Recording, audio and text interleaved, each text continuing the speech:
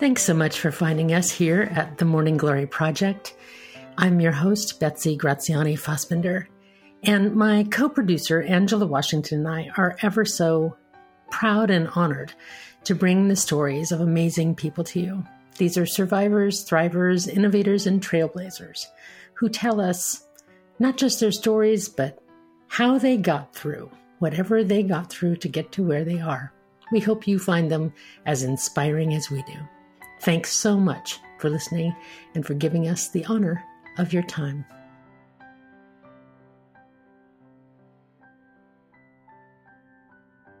So, what's the purpose of poetry anyway? In these troubling times of ecological challenge, political vitriol, and social unrest, it's easy to wonder about the value of the arts in all of their forms. But for Susan Goldsmith Wooldridge, the answer is simple.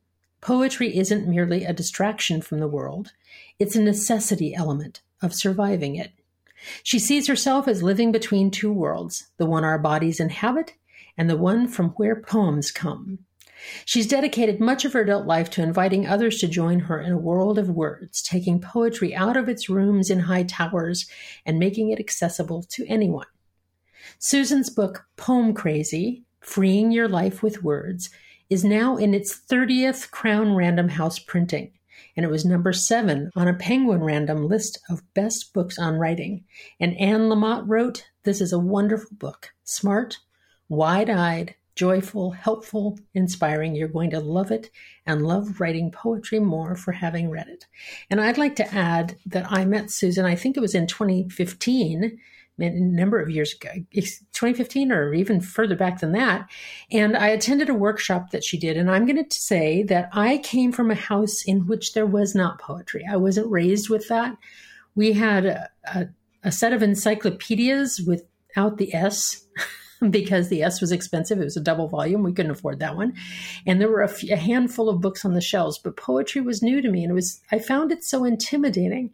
And Susan made it not. Susan made me feel like a poet and made everyone in the room feel as though poetry was so accessible. So I'm thrilled to welcome Susan Goldsmith Wooldridge to the Morning Glory Project. Welcome, Susan.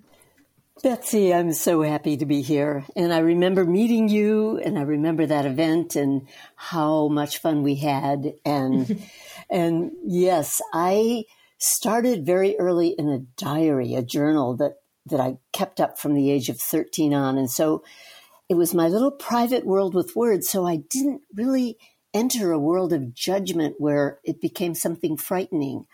I will say I also, it was a very academic household, but there was not much poetry. It was more about the sciences, social science. And so it was a high school English teacher that brought me to poetry and to keeping a lifelong journal that I think I might have told you the very first thing I wrote in the journal was a letter to Dottie based on the diary of Anne Frank, who wrote to Kitty. And the first thing I wrote was, "I hope I can keep this one up. I've never had a journal before. Knowing me, probably not." And here, this many years later, and I have seen Susan's journal. Now I'm putting air quotes here, journals, because yes. Your journals are not what I think lots of people would think of as journals, where it's like, "Dear diary, this is how crummy I feel today." They're filled with feathers and drawings and meanderings and words and ideas and snippets and anything that you find intriguing or attractive or anything that comes from within. It just seems to find its way to your journal. And I remember being so inspired by that, thinking, I think that a lot of people start and stop journals because they think it is supposed to be a certain way. Well, I will say, Betsy, if you who are listening don't get anything out of this podcast except that you might consider beginning a journal, I don't know how people think without it, because my mind rambles. When you're jotting something in a journal, it forces you to focus. And I do focus more and more on what I love. My journal is a place to gather. I gather things people have said. I often hear myself say something and I jot it down, or I'll hear Betsy say something and write it down. And I do tape. I use Scotch Magic tape and a scissors. It's like kindergarten. And I cut out little things that I read. I love animals. I belong to a lot of environmental organizations. I cut out the wolves and the cheetahs and the orangutans, and my journal is filled with animals. And I've learned that Scotch magic tape, you have to get Scotch magic tape. I've learned the petals hold their color when you tape them down with Scotch magic tape. Now there's a helpful hint from Heloise right off the start, right? Well, and to me, what's interesting about this, Susan, is that I think that some people think of a journal as like a confessional. And sometimes my own journal has served that. I've sent messages to myself, but I think that sometimes people quit journaling because they think it's got to look a certain way. It's almost as if they are viewing it through some, I call it a supposed to lens, like it's supposed to look a certain way, or it's supposed to be a certain something, and it's not, so I'm not up to it, so I quit. As opposed to it's really whatever the hell you want it to be. Well, one of the things I tell people is don't get a journal that's too good for you. People are often given a journal that's leather with an embossed oak tree or dragon, and then it's parchment pages. There is no way in hell that you're going to be good enough for that journal. And it's intimidating. So I started with these little black books with lined paper that and they allow me to be at a really boring meeting and appear to be taking notes. And so I pretend I'm listening and I jot down whatever I want to. And I've been doing that ever since I was a kid. So I'm permanently in kindergarten. But what I would love to suggest to people is one of the biggest problems people have with journals is they feel, oh my God, I was in Italy last summer and I have to catch up. And it's so boring to try to go back. And so if you can start in the very present moment, even if there's nothing happening, you can say, oh, my colored pencils are looking dull. It's time to sharpen them. Open with that. Open with, I nicked my finger when I was pruning the salvia this morning. Open with that. And don't feel like you have to say more than that. Most people, including me, Betsy, start out with the gripes. You know, mine were about my parents, my mother's nags, my father's yelling. And what happens is let yourself do that. But what happens is you get bored with it. And so eventually just start gathering what you love. I do suggest that people not write anything that will really hurt someone unless you really want to hurt someone, because they will read it. And so I don't write anything about my children. I'm careful not to do that. Now, not everyone wants to do that, but just keep that in mind. It can almost be a weapon. Well, and I know I've worked with a lot of memoirists for whom journaling is a different matter. They have documented sorrows or abuses or anger or those things, and they do need to find a safe place to express that and put it away in a safe place so someone just doesn't happen upon it. Right. Both for their own sake, because I don't want my privacy intruded upon, and because that's your unedited, unfiltered place, and so you wouldn't want someone to be harmed by something that is not yet finished or that you're just working through. So I get that. Right. So Susan, what's intriguing to me about your approach to poetry and indeed journaling, now that we're talking about it too, but poetry specifically, is that I really grew up thinking that poets were they were just a whole different esoteric class than me. You know, they were the literati and they were the high-towered Shakespearean types, and they knew all the plays and they knew all the names of all the poets from Ireland and all of that. And I didn't know that stuff. And so I found myself at first, I love poetry. And when I'd find little pieces of it, it would sing to me and fill my heart in a certain way. But I sort of didn't feel like I knew the secret handshake. Sweetie, this is my life's work. I know. That's why I'm talking to you. Yes, to help people see. We all came from an oral culture. At one point, we were nomads. There was no written language. People were telling stories, and everyone had their part in the storytelling.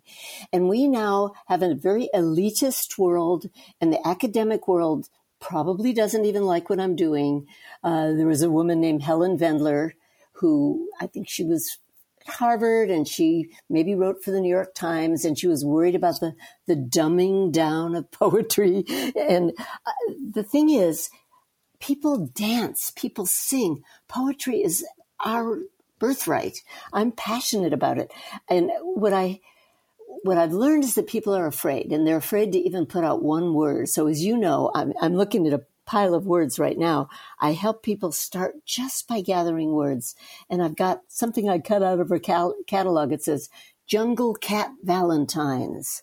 And then the word Firefly Frenzy comes along with loud noises and marmoset next to zippered jacket. So it could be a zippered marmoset jacket. Now that would be horrifying, but I'm sure there is such a thing. And I just picked up the word universal and the word solution, universal solution. So what I try to do is help people with their fear, because I've learned that people are afraid to come up with one word. They've been so criticized in school. Teachers have even helped that elevation of poetry out of a realm where we're allowed to enter. And all I can tell you is, here's a little girl, fourth grader. I'm spring with lambs in my field. Here's a little girl named Victoria Lavlola. She was 6. She wrote, I love the dim moon. I love the immense kindness. You know, her mother came walking into the library workshop, and she looked like she had no idea what to do with this little genius. but you know, here's a juvenile hall kid. These are the ones I know by heart. I'm a brown gangster colliding with death. I'm a rose slamming love with hate. Wow. Now, not only is that brilliant, but in a very few words, it's showing that he knows he's a rose, but he's slamming love with hate. And these come from words he gathered. He might not have had that word collide or slam. He may have just pulled it out of your little basket. It was from my word, and we do a word pool. I have people steal words from poems, and then we create a word pool on the board, and that's where I came up with Clock's Breath. It's a chapter in my book, Fool's Gold, and Preach Nibble, which is going to be a chapter in my current book. Wait. I have to linger with that one. Preach Nibble. Yeah, I do. I'm guilty of preach nibbles. I'm constantly preaching, and I usually catch myself now because I say, oops. A preach nibble sounds like something I could tolerate. Well, and the words just randomly ended up next to each other on a whiteboard, preach and nibble. And that happens all the time, God swing. So randomness is our friend when we start writing. And, you know, here's another juvenile hall kid. I'm a turquoise circle rolling down a mountain. I'm a drum beating in the rain with no one to hear me. I'm the number 50. So far from the end and so far from the beginning. I'm what you call life, hard to hold. So I'm the number 50, so far from the end and so far from the beginning. That's genius. Gosh. And he didn't know he was a writer. We started calling him Life because the kids in the juvie always have nicknames. So these are random people. Well, and doesn't it seem too... Pardon me for interrupting you. No, please, you have to. Otherwise, I'm preach nibbling nonstop. Well, I'm right along in your peach nibble wagon here. It really strikes me that, and I wonder how you think about this. It seems that since the kind of birth of rap, that poetry is finding new audiences and welcoming new kinds of voices that wouldn't have been part of thought of as poets before. And now it's okay for a macho kid in the hood to rhyme. It's thrilling, you know, and I don't love slams personally because I don't like the idea of it winners and losers, because my feeling is that we're all winners if we're willing to step into the arena. I've always hated competition, and I realize it's because I'm very competitive. I finally realized that. Yes, it's fabulous what's happening actually in slam, actually in spoken word. Amanda Gorman's shifting the world of poetry. Mm-hmm. When Poem Crazy came out, believe it or not, it was in 1996, and nobody thought there was room for a book like that. Most people thought, no, what are you kidding me? A book about writing poetry? There is a transformation happening now, and every type of poetry is coming back in. Rumi has been the most popular poet in the world for years, and he's getting even bigger now. And his poems were just recited while he was spinning. He was a whirling dervish. So there's a definite renaissance happening in poetry, and it's thrilling. Because, and I think you wanted me to say, or earlier, I just wanted to add, I do feel it saves lives. It saves people's lives. That's exactly where I was going to go, because if anyone meets you, I mean, and anyone listening to you and just meeting you now through your voice for the first time, you are this delightful, effervescent presence. And I was struck by that too. But as a person who has spent a fair amount of time trying to understand human nature, I also know that, as Carl Jung said, the brighter the persona, the darker the shadow, right? Very often, yes. So I knew intuitively, without knowing your story, before you and I spoke about it recently, that all of this light and bright and pixie-like beautiful energy that you have is not... It's not all of me. It's not all of you. That's the word I was searching for. So can you tell me, I know that the phrase that you used when you and I spoke before this conversation, and you said, "Girl interrupted ain't got nothing on me." That phrase, that sentence stuck in my head. Can you tell me a little bit about what prompted you back in your history? I want people to know that you didn't just kind of enter this planet with this effervescent notion that poetry and words and art in general is how you got here. Well, poetry and the act of, I feel as if I write my way through life. And I did have a rough childhood. You know, again, neither of my parents are alive to hear this. And it looked like a beautiful childhood. It was in the University of Chicago academic world. But, you know, I was a mystical little girl, and I had an angry father, a brilliant, wonderful man, but he had terrible anger issues and was very quick to judge and to leap out with condemning words. And I kind of felt abandoned as a child. I think as I do my workshops, more and more people felt this way. People feel, and they also feel they're not enough. Though I did, and Betsy, you're being so polite and edging me toward telling the story of my extreme psychotic break. I was one of the first baby boomers, and I didn't know how to deal with the sexual revolution. I was very attractive. I'll say I'm pretty old now, but well, you're pretty cute now, so I can only imagine. Thanks, honey. But I had a series of boyfriends, and my father would make comments like, "It's like there's a bitch and heat around here," or "Who are you going to shack up with next?" That's when I'd live with my Greek boyfriend and my boyfriend Joel, who I was going to marry, and Joel was drafted out of Peace Corps training. This was in the late 60s, and sent to Vietnam. And I couldn't cope. I was living in New York City, and I was supposed to be writing a thesis in that academic world of anthropology with very stringent, let me just say, I was at Columbia Barnard. I hated it. I hated Barnard. I still do. Forgive me, Barnard. I'm sure some people love you. So I kind of went off the deep end, and in extreme way. And my parents committed me. I was declared paranoid schizophrenic, which I've been told later is just, it came from manic depression, which I still struggle with. I think they call it bipolar now. And I've never taken drugs because when I was locked up in a place called W3, and that's why I say Girl Interrupted ain't got nothing on me, it was much more intense than what they showed in that movie, because I was held down. I was shot full of drugs. I was forced to take drugs for months against my will in liquid form. And I had what's called the Thorazine shuffle.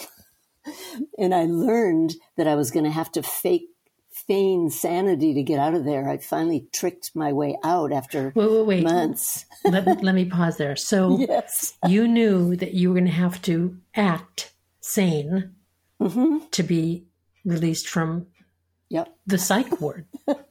Yes. And I wasn't really sane yet. The fortunate thing is my mother and father had a friend named Dr. Redding, who may still be on the lam with Kevorkian, a brilliant Belgian psychotherapist, and he said to my father and my mother that when the daffodils come out, because my breakdown took place in November, December, I always had trouble with Chicago winters. He said, when the daffodils come out, she's going to be okay. And her breakdown is so extreme, it's likely to be a one-time episode. And he was right. And it was so lucky. You know, it's funny. You said that to me in our conversation, and that has stuck with me because that's not. I'm a therapist. I haven't heard someone say that before. So there was something in him that recognized that this was a situational matter, and it wasn't an endogenous condition that you had. It was a reaction to the circumstances that you were in. Well, I don't know how much he knew about Joel going to Vietnam. I don't know. I think the man was probably psychic. Dr. Redding, you could Google him, Reding. I don't think he's still alive. I think he was brilliant, and I think he just sensed. He had met me before. I'd spent time with him in New York. He knew me when I was reasonably sane, and I think he just knew. You're right. And your parents were wise enough to believe him. Yeah, they clung to that, though I was so hard on them. I mean, I have just a funny story, and then we can go on to something else, Betsy. But my father, they tried so hard to bring me things, and they brought me Moby Dick to read, which was crazy. I mean, I was so drugged, I could hardly, that was the one time in my life I stopped writing in my journal. But they brought me Moby Dick, and I opened the book, and I said, I thought everything was fake. So I said, this is a fake book. No one would open a book with the words, call me Ishmael. Those are the most famous words in literature. And so my parents were stymied. They did try to help me. I was watching people get shock therapy every day. I don't know why that didn't happen to me. Thank heavens that didn't happen. And I'm really fine now, but it's been a choice, and it's a constant choice. What I watched, and Eckhart Tolle said this, that we all have this voice in our heads. If you could hear what people were saying to themselves walking down the street, a lot of it's crazy. And I'm just now very aware when I start having paranoid thoughts, I think, oh, there I go again, so I can catch myself. Well, it sounds like, and I mean this in the most complimentary of ways, it sounds like you have two kinds of voices in your head. You know, this critical kind of crazy making thing, this kind of thinking the worst possible. And then this other voice that says, now, wait a minute. Yes, but I would have to say I have more than two, darling. Well, we all do. We all do it. I practice something called the inner guide meditation. And I really recommend it to people. Look it up. It's called The Inner Guide Meditation by Edwin Steinbrecher. He was a genius. He became one of my teachers and mentors, and he developed a Jungian system where you work with the archetypal energies in the inner realm in the presence of a guide who makes it safe. And so I talked to my fifth guide. I've been doing this since the 80s. Her name is Josie. I also do a lot of prayer. I walk around with my hands up in the air all the time saying, thank you, Divine Spirit. Thank you, Great Mystery, for being right now in the air with this beautiful, incredible woman in the Morning Glory Project. I'm doing a prayer right now. And I sort of look around on my walks to make sure no one's going to arrest me. Well, and let me say, too, that your embrace of the mystical, of basically wisdom or inspiration from wherever it might come, yes, is an intriguing thing. And even if some of your choices might not be my cup of tea or somebody else's, I think that we can each say, now, wait a minute, from where can we gather? You know, I, for example, I'm always inspired by excellence when I happen to see it. And it doesn't matter. I don't like sports at all, but when I see somebody who has mastered their sport, I have to figure out how they did that. Not just their physical training, but what did they have inside them that made them do that? I hear you, because what it often does is make me cry. Like that, it does to me too. Like that skater Chan, what's his first name? Jason Chan. I didn't even watch the Olympics, but I watched him, and it just made me weep to watch him skate dancing to Elton John. Just the beauty of what he was doing. So I hear you.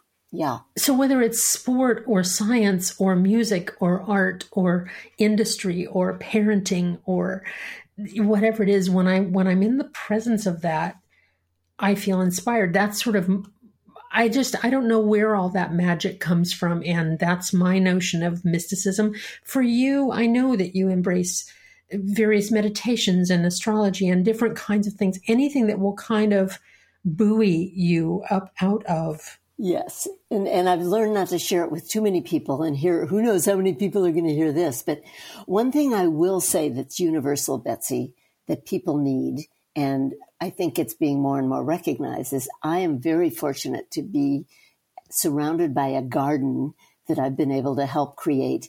And I am barefoot all the time. And I take a little scissors with me everywhere I go, and I clip and I prune and I steal a flower now and then and to tape in my journal. But being barefoot outside, walking around outside, I have a little fountain out front, and the birds come every morning. There's a hummingbird that tries to scare away the big robins. And there's no doubt that nature, especially if we can be barefoot, if we can lie in grass, everyone agrees that it's healing. And I think right now in these times, we're all a bit traumatized by news. If it's not one thing, it's another. And I realize, right now it happens to be what's going on in Ukraine, and we're all praying. But if we can get in nature and go barefoot and lean against a tree and leaning against a tree, it shifts our energy in a very positive way. And I have a friend who even does it in the snow, Betsy Bunsen. She's making angels in the snow in a swimming suit. Oh my! Well, I'm afraid you might lose me on that one, but she's a Wim Hof follower. There we go. Well, really, what you're talking about. See if I'm thinking of this the way that you might, or if I just come at it from a different angle. But to me, what all of this sounds like, somebody might listen to some of this and think, well, that's way out there, or that's too woo-woo for me, or whatever. They might be dismissive. But what I think of it as, particularly when you're talking about nature, you're talking about simply being present. Being present for what this moment has in its sensations, in its ideas, in its thoughts, and its inspiration, and not fretting so about the past, that documentation of your Italy trip you didn't do, or the future, what somebody might think of this or that. It's just sort of this, you have this, this presence. Well, Betsy, let's loop this back, because what this will do is loop us back to why poetry is so important. Because when you're writing and you're not doing it out of trying to sound good, you're immersed in the present moment and you're calling forth something from your soul. You really are. Or you are outside in nature or in your room looking very carefully at something, noticing it, writing down where the paint ends and the golden edge of the frame begins. I'm looking at a frame right now. It pulls you into the present moment, which is very healing. And the other thing I just wanted to add to that is I was listening to a man named Jorge Luis Delgado yesterday, who's a Peruvian shaman. Here I go into the woo-woo again. But he said in the Andes, the people believe that their past is in front of them, and that the only way to stay or be in the present is to heal that which is in front of you, because your past is in the way, is blocking your future unless you can heal it. And that was I'm really trying to grasp that. And I'm seeing that in world events right now. Well, I have a less esoteric way that I've always said it to myself, which is that which you don't complete, you get to repeat. Yes, absolutely. And that's essentially what he's saying. Yeah. Yeah. And so there's the act of writing, the act of keeping a journal, the act of noticing within and without for a poem can bring us into that beautiful present where things are always basically okay in the present. Unless you happen to be in a torture chamber, generally it's the past that makes us sad and the future that frightens us. And the journal and the poetry can keep us right there in that present moment you're talking about. Well, and you say your journal keeps you alive. I don't know how people manage without them. Think about it, folks. Just grab a little book and don't even put a word in, or steal a few words, just steal the word gold, steal the word joy, and just start playing with those words. But you might even, I don't like to pitch it too much, but because Poem Crazy doesn't need you, but it really does help you begin to play with language in a different way than you may have ever thought about. Well, what Poem Crazy did for me is it gave me permission to it let me know I didn't need the secret handshake. And I heard you say in the workshop that I attended years ago, and I wrote it in my own journal because I have always been a journal keeper, that poetry is the way to discover that we're beautiful. And that really stuck with me because and playing in your book, doing some of the, I don't want to call them exercises, taking some of the suggestions that you have, has connected me to my own inner poet that I didn't think existed. I always thought I was just a prose writer. Just hear that just in there. I was just a prose writer. I couldn't have been a poet by any means, but I've discovered my own beautiful poetry within, and that is many thanks to you, Susan Goldsmith Wooldridge. Thank you so much for being part of the Morning Glory Project, for being such a supporter of the spirit of each person that you encounter. Your beautiful book, Poem Crazy, is always available. You can always find a copy, and mine is well worn. Thank you so much for being part of this conversation today. Betsy, thank you. I'm so honored. And this is a beautiful thing you're doing, and bless you. And thank you all for listening.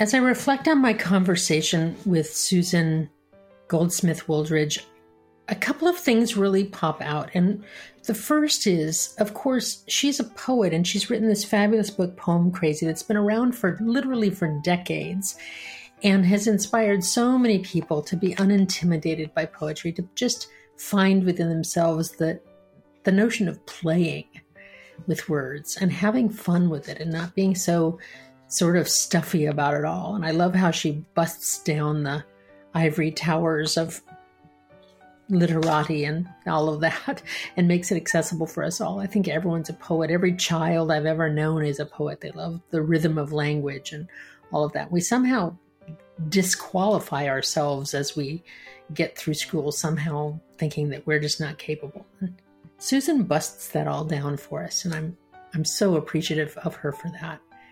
But the other element of Susan's story that I was touched by is that here she is. She's this person who has a persona that people just gravitate to because she's so light and bright and welcoming and positive and encouraging and all of those things. And she's genuinely all of those things.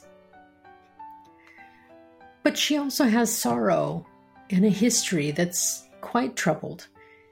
And you might not know that when you first meet her. It makes me wonder how many times we make grand assumptions about who people are before getting to know them just by how they present in the world.